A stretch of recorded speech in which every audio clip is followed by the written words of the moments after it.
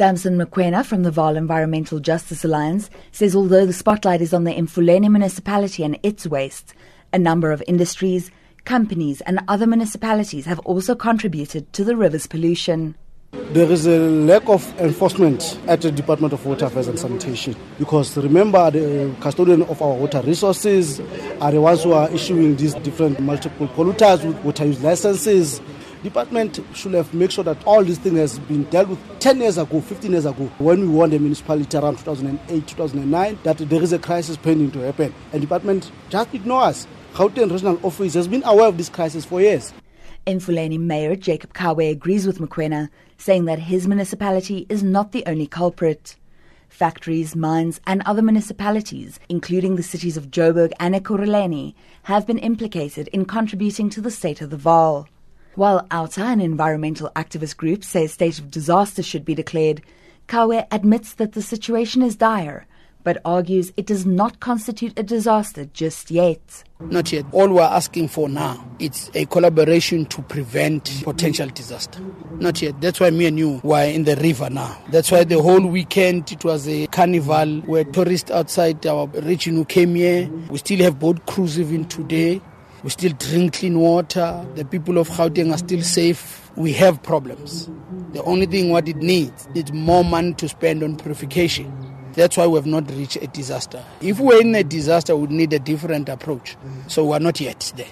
And while he believes disaster is approaching, Kawe says this can be avoided through proper funding, as well as support from provincial and national government. Of the 44 sewage pump stations in Emfuleni, only 11 are functional. Kawe says it'll cost an average of 3.5 million rand per pump station to get the facilities working, a total of at least 115.5 million rand. Ideally, we need money to deal with at least 10 pump stations in the next week and next month.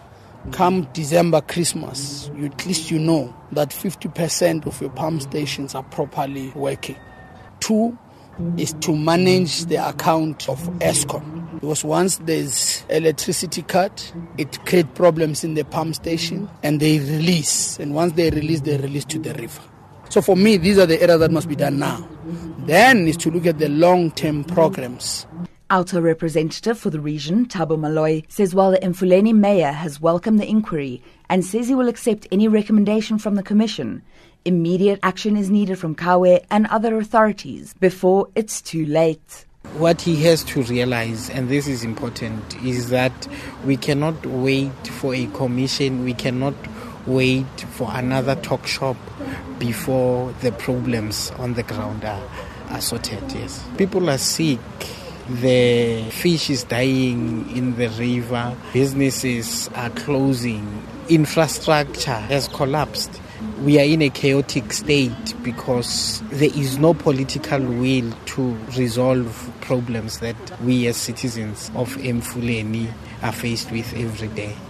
The inquiry will continue tomorrow when the Emfuleni municipality is expected to present a report into the state of its infrastructure and the challenges it faces. I'm Jermaine Krige in Vanderbijl Park.